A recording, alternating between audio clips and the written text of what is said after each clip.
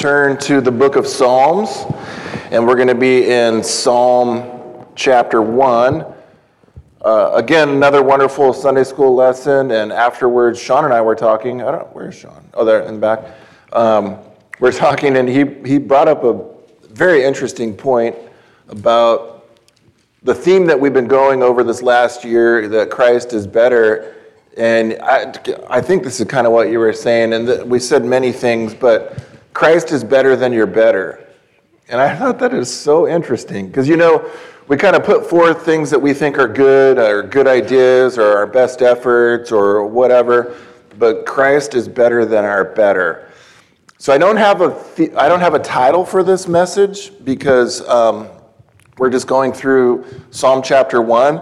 But if you'll keep that in the back of your mind, Christ is better than your better. And so we could trust him, even when we think we've exhausted everything. Christ is still better than our better.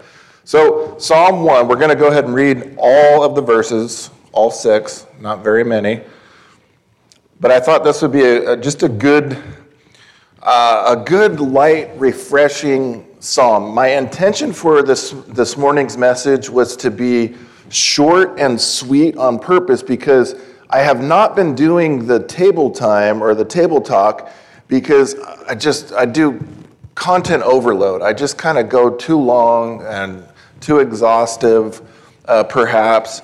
And I always feel bad, because I know the Korean church is going to be coming in, and I don't want to abuse our time agreement that we have with them. So today, on purpose, I want to kind of condense it.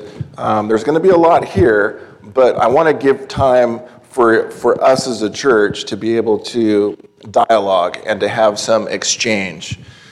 Blessed is the man and woman who walks not in the counsel of the ungodly, nor stands in the path of sinners, nor sits in the seat of the scornful. So we have walking, standing, and sitting. Kind of the theme of the book of Ephesians, right? It's that same sort of message in the book of Ephesians as well. In fact, Watchman Nee wrote a book like Walk, Sit, Stand, based on Ephesians. Verse 2, but her delight is in the law of the Lord, the Bible, God's word, and his law he meditates day and night. He shall be like a tree planted by the rivers of water, that brings forth its fruit in its season, whose leaf shall not wither, and whatsoever he does or she does shall prosper. The ungodly, those that are without Christ in them, are not so, but are like the chaff, like the unprofitable part of the harvest, the weed part, so to speak, and the wind drives them away. Therefore the ungodly shall not stand in the judgment, nor sinners in the congregation of the righteous. For the Lord knows the way of the righteous, but the way of the ungodly shall perish. Let's pray together, and then we'll get into this Psalm chapter 1. Probably very familiar, but we'll just look at some thoughts. And then what I'm looking forward to is to hear your thoughts about this and other passages in God's Word. Heavenly Father, I just pray that you'd guide us, minister to us. I thank you for all that was done already this morning. I pray for tonight, our fellowship, but I pray for our fellowship today as well this morning, that we just have a good exchange, that we would hear the voice of the Lord through the people that make up your church, the body. And so, Lord, I just pray that you'd just minister today and teach us and comfort us. And I pray these things in Jesus' name. Amen. If you've never found yourself reading the Psalms, you would probably be greatly encouraged if and when you do. Have you ever found yourself just kind of like, well, I've read that before, I've read this, I've read that, but have you ever found yourself in a season in your Christian walk where you just feel hungry for the Psalms? Has anyone felt like that? Where I love the Psalms because it's a collection of lyrical, poetical Hebrew songs. They're actual songs written primarily by David, the man after God's own heart, but it's often called the Book of Praises, right? They were penned and inspired about 1,000 years before Christ's birth. Just to so Jesus 2,000 years ago, the Psalms 3,000 years ago. So they're ancient songs. But in these songs, this collection of praises, so to speak, we have this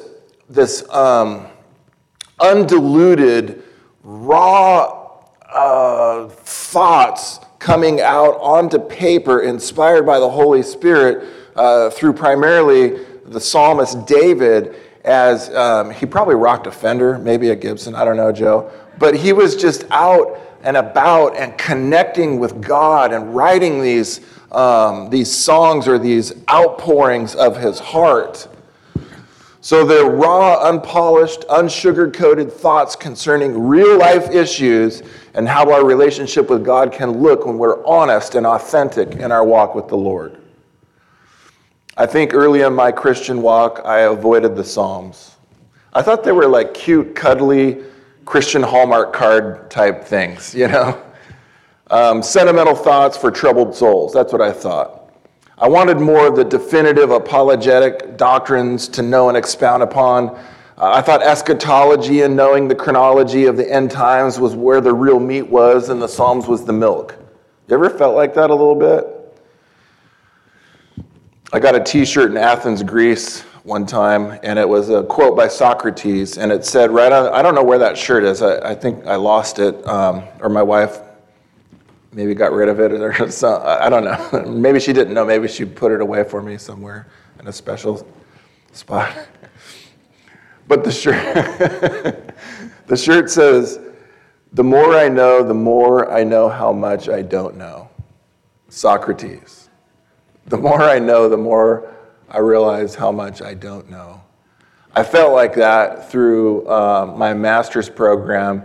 Incidentally, thank you, Princes, for I had to do a family therapy session, and I had to do a mock session, and they hopped in because I needed a family of 4, and so I thank you for that. All of them, all 3 of them are here. We're on the video, and I said, "You're going to be famous. You're going to be famous. Please do this."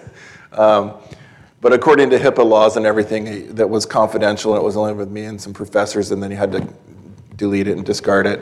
But they did a good job. But in that program, you know, learning clinical psychology, psychotherapy, and stuff like that, you're like, man, the more I know, the more I realize how much I don't really know. People are complex. Your soul, your psyche, it's super complex. Well, when you come to the Psalms, you know, they're chocked with untapped depth, and it's a limitless wellspring of knowledge and understanding of God himself. And so I guess for me, the longer I walk with Christ, the more I find myself feeding and drinking from these green pastures and still waters. I think it's a quote, Michael, by Gill. It'll be up on the screen. The whole book, Psalms, is a rich mine of grace and evangelical truths, and is a large fund of spiritual experience, and is abundantly suited to every case, state, and condition that the Church of Christ or particular believers are in at any time. That's how valuable these Psalms are. Now, we always interpret the Old Testament in light of the New Testament, and the difficult passages in light of the easy to be understood passages. So in the Old Testament, it was Christ concealed, and in the New Testament, it's Christ revealed. And throughout it all, it's always been salvation is by grace through faith.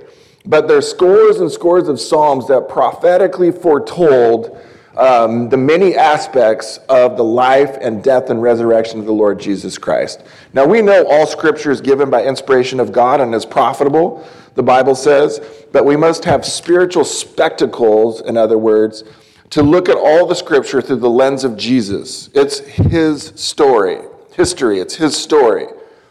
It's about the God-man and the man of God coming to reveal himself so we could enter into a relationship with him.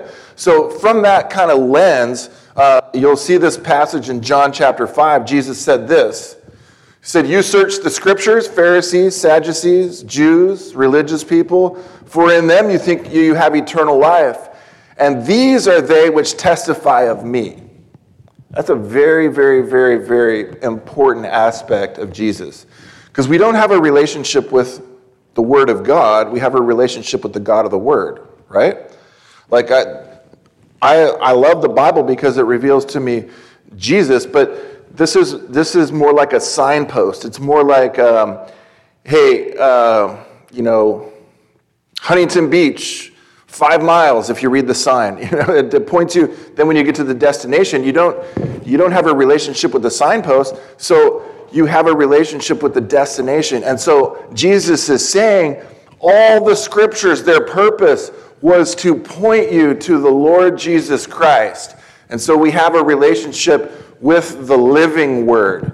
And I thank God for the written word, but it was all designed to point me to the living word. Look at this next passage. Jesus rose from the dead, and he said, at beginning of Moses and all the prophets, he expounded on them, and all the scriptures, the things concerning himself. And so the Bible is really like God's autobiography, where he was writing things about himself. And in particular, in the Psalms, when you go through the 150 Psalms that are recorded in the Bible, you could start to see, oh, there's Jesus, oh, there's Jesus, oh, there's Jesus. And as David was writing these things, they will pierce my hands and my feet. He might have not known really what he was writing in a song, or maybe it rhymed in Hebrew for him. I don't know. But as he's writing these things, and they'll betray me for 30 pieces of silver, and all the Psalms that are so prophetic, as he's penning these things, they were all pointing towards Jesus Christ. And so Jesus then, 1,000 years after these Psalms were written, after he rose from the dead, look at this next passage.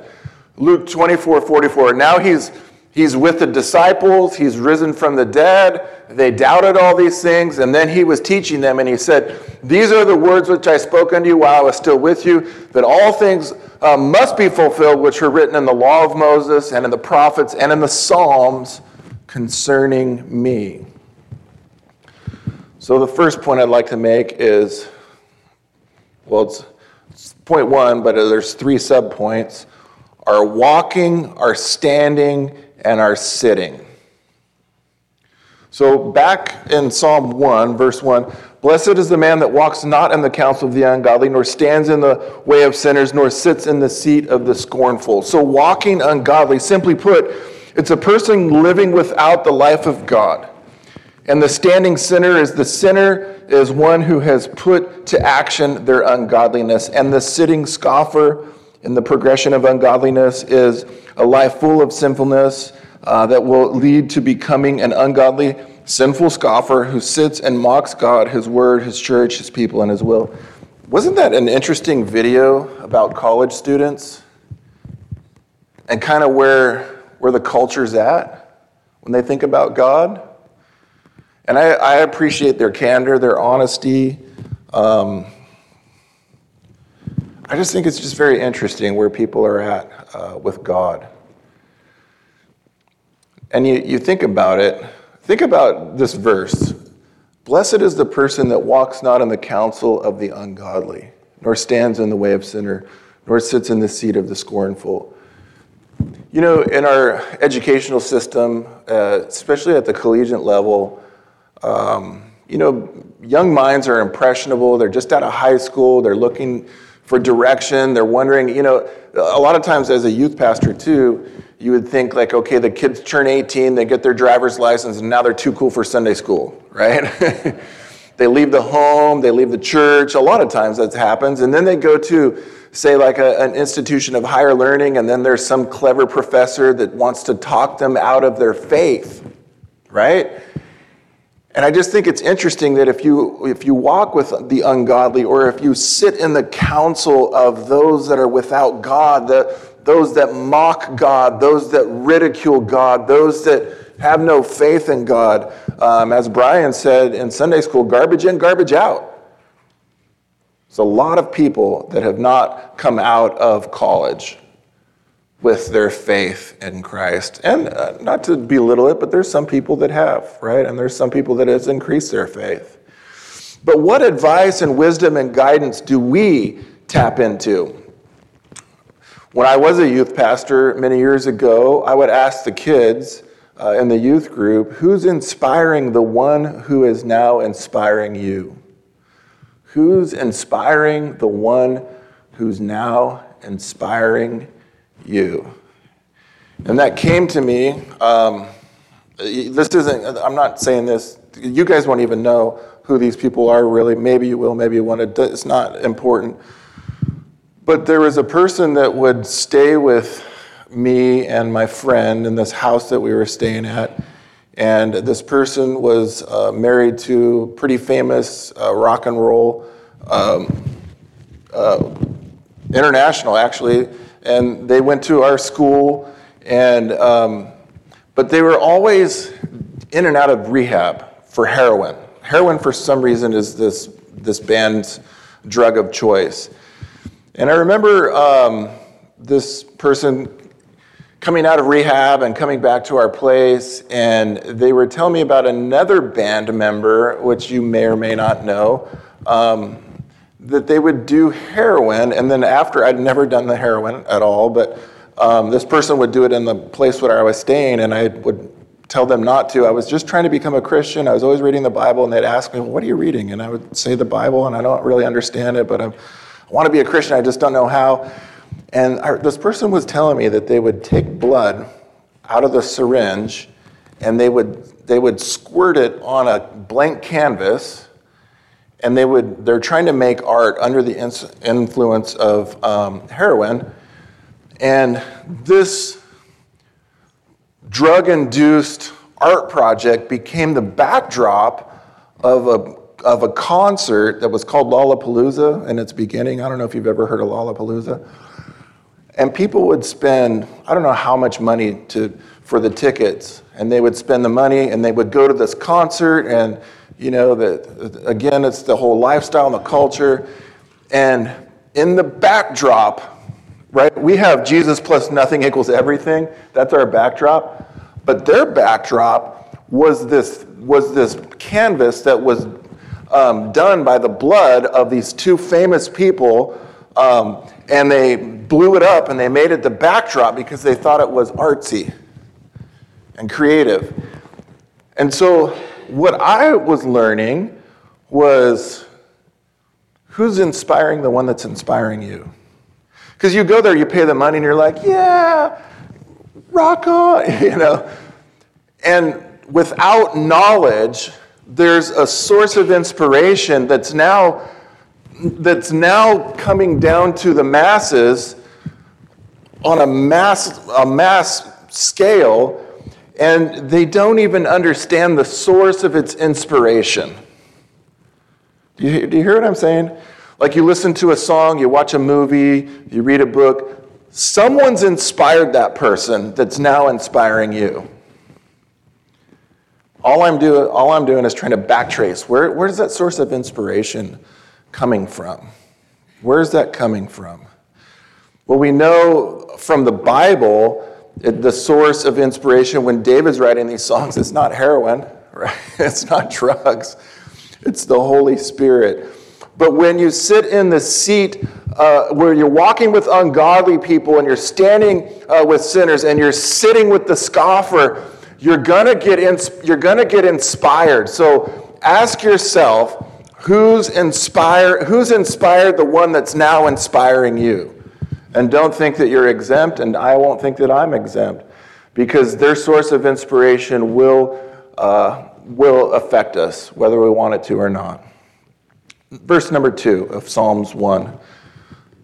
But their delight is in the law of the Lord, and in his law they do meditate day and night. In other words, their will, their desire, their affection, their motive, everything in their heart and every moving principle in their soul are on the side of God and his truth. Their whole triadic being, in other words, is solically fixed on their faith, and they're spiritually bent continuously towards God. And they physically use their body and all that they do to the glory of God. It's a pretty weighty statement if you think about it. Pretty high and lofty if you think about it.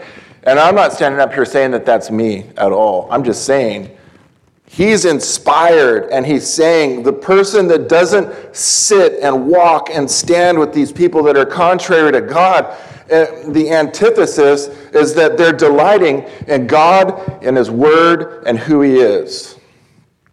So I just want to bring this out. It says that he delights in the law of the Lord. Since we're no longer under the Old Testament Mosaic law, we don't fall under the conditionality and the condemnation of something Jesus completely fulfilled on our behalf. But that doesn't mean that we're lawless. It just means that we live under a higher law, a spiritual law. Right? Just because we say that we're not under the law, it doesn't mean that we're lawless. It doesn't mean that.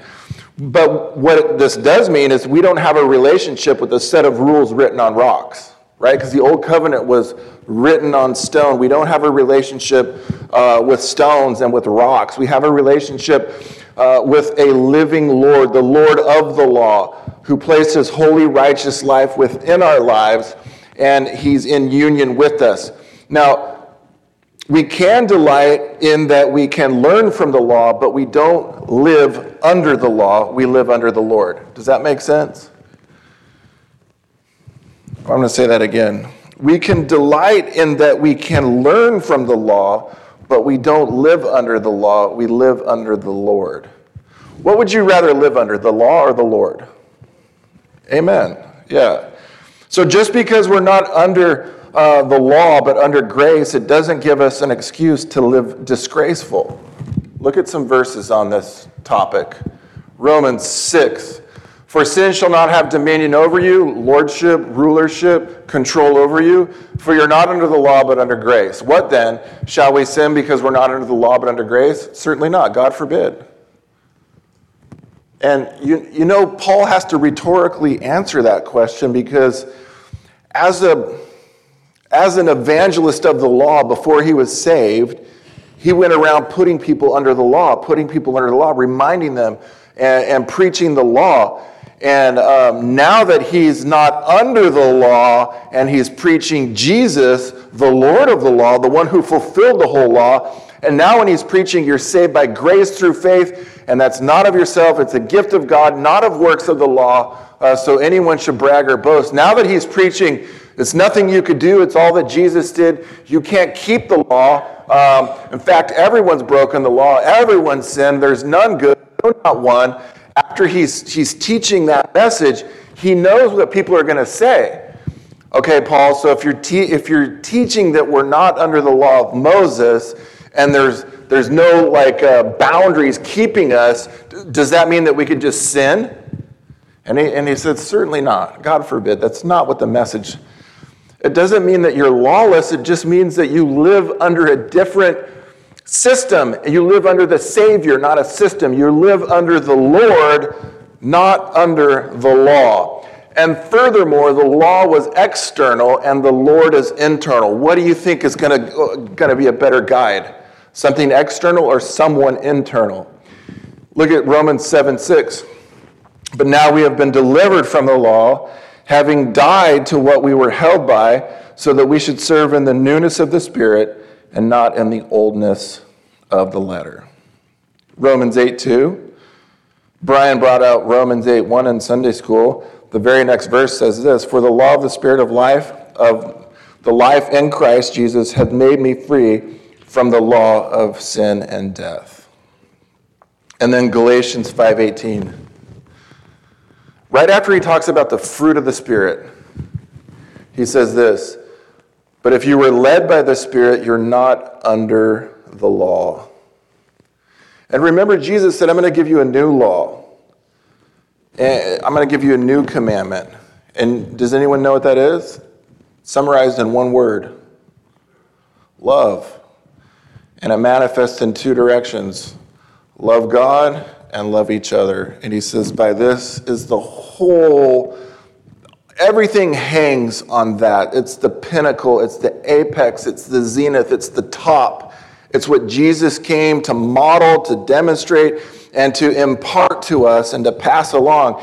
If you do these things, if you truly love God and you truly love each other, it will almost look like you're keeping the law, because if I love you, I'm not going to steal from you, I'm not going to lie to you, I'm not going to kill you. If I love the Lord, I'm not going to avoid church, I'm not going to use his name in vain. And so love is the fulfilling of the law. But here's my question for us, and it's really a question for me. Who or what do we delight in? So we're free from the law, But all that means is that we're free to serve the Lord and to love the Lord. Because if we're not always looking at ourselves and what we're accomplishing and what we're not accomplishing, we're actually free from that that self-improvement project that we're always so concerned about. When we're free from that, are we failing and are we passing and how are we doing? What's the grade? What's the metric? If we're free from that performance trap, we're now free to love the Lord and to love each other. So what do we delight in? We're free from condemnation. We're free from guilt that the law brings so that we can be free to delight in the Lord and Him alone. Our freedom was free to us, but it cost Jesus his life. And because of his love and his grace, we of all people have come to the Lord, living in us and with us. We have much to delight about. For example, look at this psalm. Oh, that's weird how that overlapped. Delight yourself also in the Lord, and he shall give you the desires of your heart. Commit your way to the Lord, trust also in him, and he shall bring it to pass. This almost sounds too good to be true, right? Like, is God setting me up? In the new covenant, what we know, what they didn't have in the old covenant, because in Psalm 51, he says, create in me a clean heart, right? That's not our prayer. We have a clean heart. This was the prophecies of the old covenant that God says, I will come, I will take out your old stony heart, and I'll give you a heart and my spirit, and I'll renew myself in you. So, in our heart, we have these new righteous desires. So if you were to say, for example, it's my desire to see college-age people to know the truth of the gospel and to know that God loves them, and that if they trust in Jesus, that he rose from the dead, that they put their faith in him, that they could have that free gift of eternal life and have that relationship with him. That desire to do that comes from your new heart. That comes from that place where God has put these new desires. You can trust these desires because God has given you a new heart.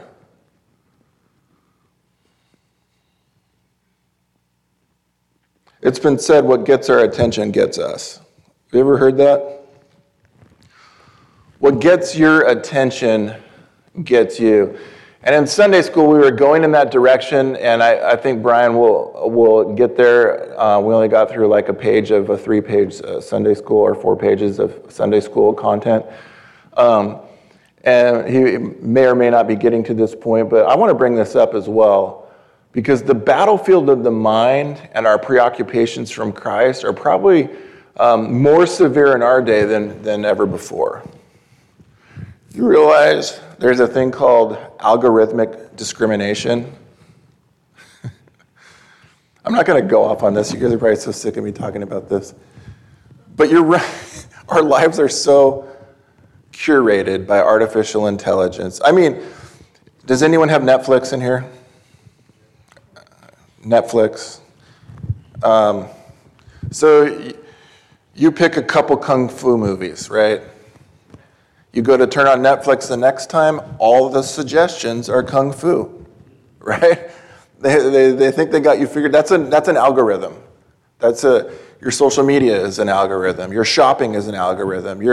There's no one thinking like, hey, Joe likes golf, and so I know Joe because I'm following him around. And no, they have bots that do all that dirty work. They already know Joe. They know he likes guitars, and they know he likes golf. And so they're going to curate, because we don't get newspapers and magazines anymore. And when no one really watches regular TV with commercials, it's all digitized. And so they know the new paradigm for marketing has to be curated specifically based on information. So all I'm saying is, like, there's algorithmic discrimination. They could spin this however they want. And so in our day, specifically our day, the battlefield of the mind is really more crucial than it's ever been.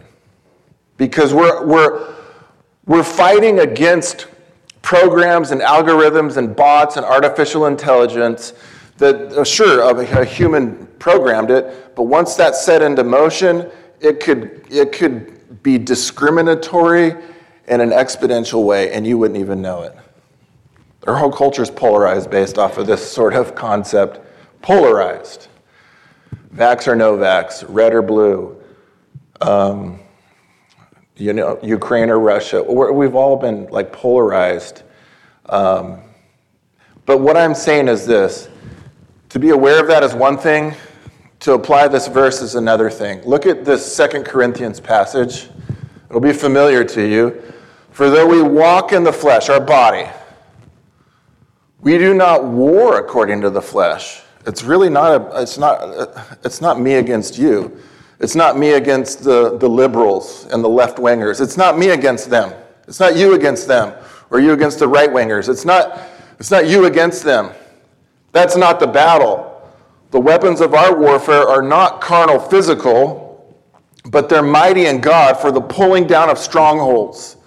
These thoughts, casting down arguments, and every high thing that exalts itself against the knowledge of God, and bringing every thought, that's the battle, your thought life, into captivity to the obedience of Christ.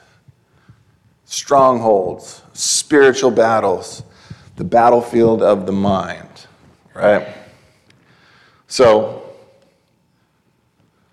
the heart of David, a man after God's own heart, was fixed in his faith and his love and his relationship with the Lord, knowing that God alone was enough and desirable. We touched on this before, but tribulation will often bring desperation, and desperation, if allowed, can usher us into a deeper revelation.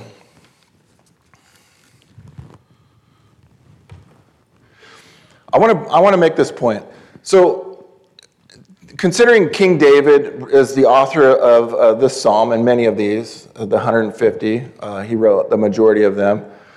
But when you think about the life of David, when things were fine in the kingdom, David got his eyes off of Christ and then on to a woman that was not his wife, right?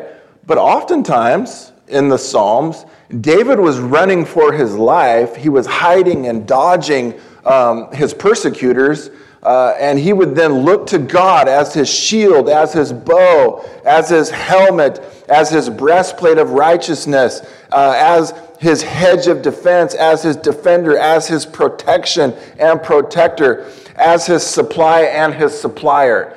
So it was in these times that David was, when things weren't so easy peasy and lazy and cheesy, right? It was in the times where he was on the run that he would, out of these moments of desperation, he would have these moments of revelation. Kind of like what Sunday school was about a little bit. It was during these times of despair that he would have, basically when God was all that he had, because he didn't have any other resources, he would then find out God was really all that he needed all along. But it's in the distracting moments where everything's fine and everything's okay and my bank account's full and all the kids' health is fine and all the bills are paid and why do I need to trust God? And all I'm saying is it's not wrong to have all those things, but I think when we're talking about this point is that his delight was in the Lord. His delight was in the Lord. And so trials and tribulations are often escorts then to lead us into this divine dependency on God as our need meter. Look at Psalm 73. I actually wrote a song on guitar based off this psalm, and Chloe and I used to sing it in church. Every time I read it, I think about the chords that I wrote. I didn't write this, and I didn't make up the guitar. I just arranged it. But this verse is so powerful. Whom have I in heaven but you? And there's none upon earth that I desire besides you. How do you get to that place? Where that verse is not just a song, it's not just a Hallmark card, right? But it's a reality. Whom have I? See, this is when Christ is all that I have, Christ is all that I need. But he didn't get to that place when his kingdom was established and he's sitting on his patio with his feet up and he's got wine, women, and song. He's not saying that then. He's saying it in desperation that led him to the revelation. Whom have I in heaven but you, and there's none upon earth that I desire besides you. And this psalm, you guys know, I think Amy Grant, as the deer pants for, you know this, we've sing this song probably in church here a dozen times. As the deer pants, this desperation for the water brooks, so my soul pants for you, O God. My soul thirsts for God, for the living God. He's writing this from a place of desperation. He's being chased. He's living not on the top of the palace, but in caves for fear of his life, because there's been a put out on his life, and he's being chased, and people are trying to assassinate him. He doesn't know who he could trust. He doesn't know who's a loyal friend. He doesn't know any of these things. And when he writes stuff about, everyone's despising and rejecting me and all that kind of stuff, he doesn't, out of this desperation, he's writing revelation that Jesus would later say, these were written about me. And so very useful stuff comes from this. But David's saying, just as a deer is being hunted and it's panting for its life, and if it doesn't stop to drink water, it's going to die of thirst and starvation, but it's being hunted all the time. He's saying, and from that same premise, do I thirst for God? I could read this, but I can't really say it. Do you understand what I'm saying? It's easy to read, not so easy to relate to. But it's true. People actually get to the place as a deer in desperation running for its life, and it just needs to stop to get some water. As refreshing as that water is to the deer, so my soul thirsts for the living God. That's David's attitude. Here's Peter's attitude. John chapter 6. Remember, Jesus fed the multitude. They came to him and they said, what must we do to work the works of God? And Jesus said, this is the work of God, that you believe on him whom he sent. And then he says, you gotta have me as your relationship. He's putting himself as the pinnacle of this whole story. And then it goes from 5,000 down to 12 based on one message. Then Jesus said to the 12, do you also want to go away? And then Simon Peter answered and said, Lord, to whom? Not where, not what. He says, to who can we go? You have the words of eternal life. It's Peter's attitude. David's attitude is like the deer. He said, whom have I in heaven but you? There's none upon earth besides you. Peter's attitude is, who can we go to? Who can we turn to? You are eternal life, and you have the words of eternal life. Here's Paul's attitude. Remember, he used to preach the law, but now he's preaching the Lord. In Philippians 3, he says, but what things were gained to me, these things have I counted loss for Christ. Yet indeed I count all things for loss for the excellency and the knowledge of Christ Jesus my Lord, for whom I have suffered the loss of all things. He went from Israel's hero to Israel's zero, remember? And he said, I count them all but rubbish, that I might gain Christ and be found in him, not having mine own righteousness, self-righteousness, which is from the law, but that which is through faith in Christ, the righteousness which is from God by faith, that I might know him, know Jesus, and the power of his resurrection, and the fellowship of his sufferings, being conformed to his death. Here's a really interesting one. Look at Habakkuk's attitude. This is a really interesting one because he's talking about circumstantial faith. This one, I think I caught this because I read on the bottom of an In-N-Out fry thing where it made a reference to an obscure minor prophet. And then I'm like, I don't know that verse. Yeah, why would they put that verse on there? It's like John 3:16. What are you guys up to in the corporate side of things? But check this verse out in Habakkuk. He says, though the fig tree may not blossom, nor the fruit be on the vines, though the labor of the olive may fail, and the fields yield no food, though the flock may be, talk about supply chain issues and inflation, right? Though the flock may be cut off from the fold, and there be no herd in the stalls, yet I will rejoice in the Lord. I will joy in the God of my salvation. I think that's worth admission today. That's just where did this verse come from? Where has this been all my life, right? Do you feel like that? I ain't got no blossoms. I ain't got no vines. I ain't got no olives.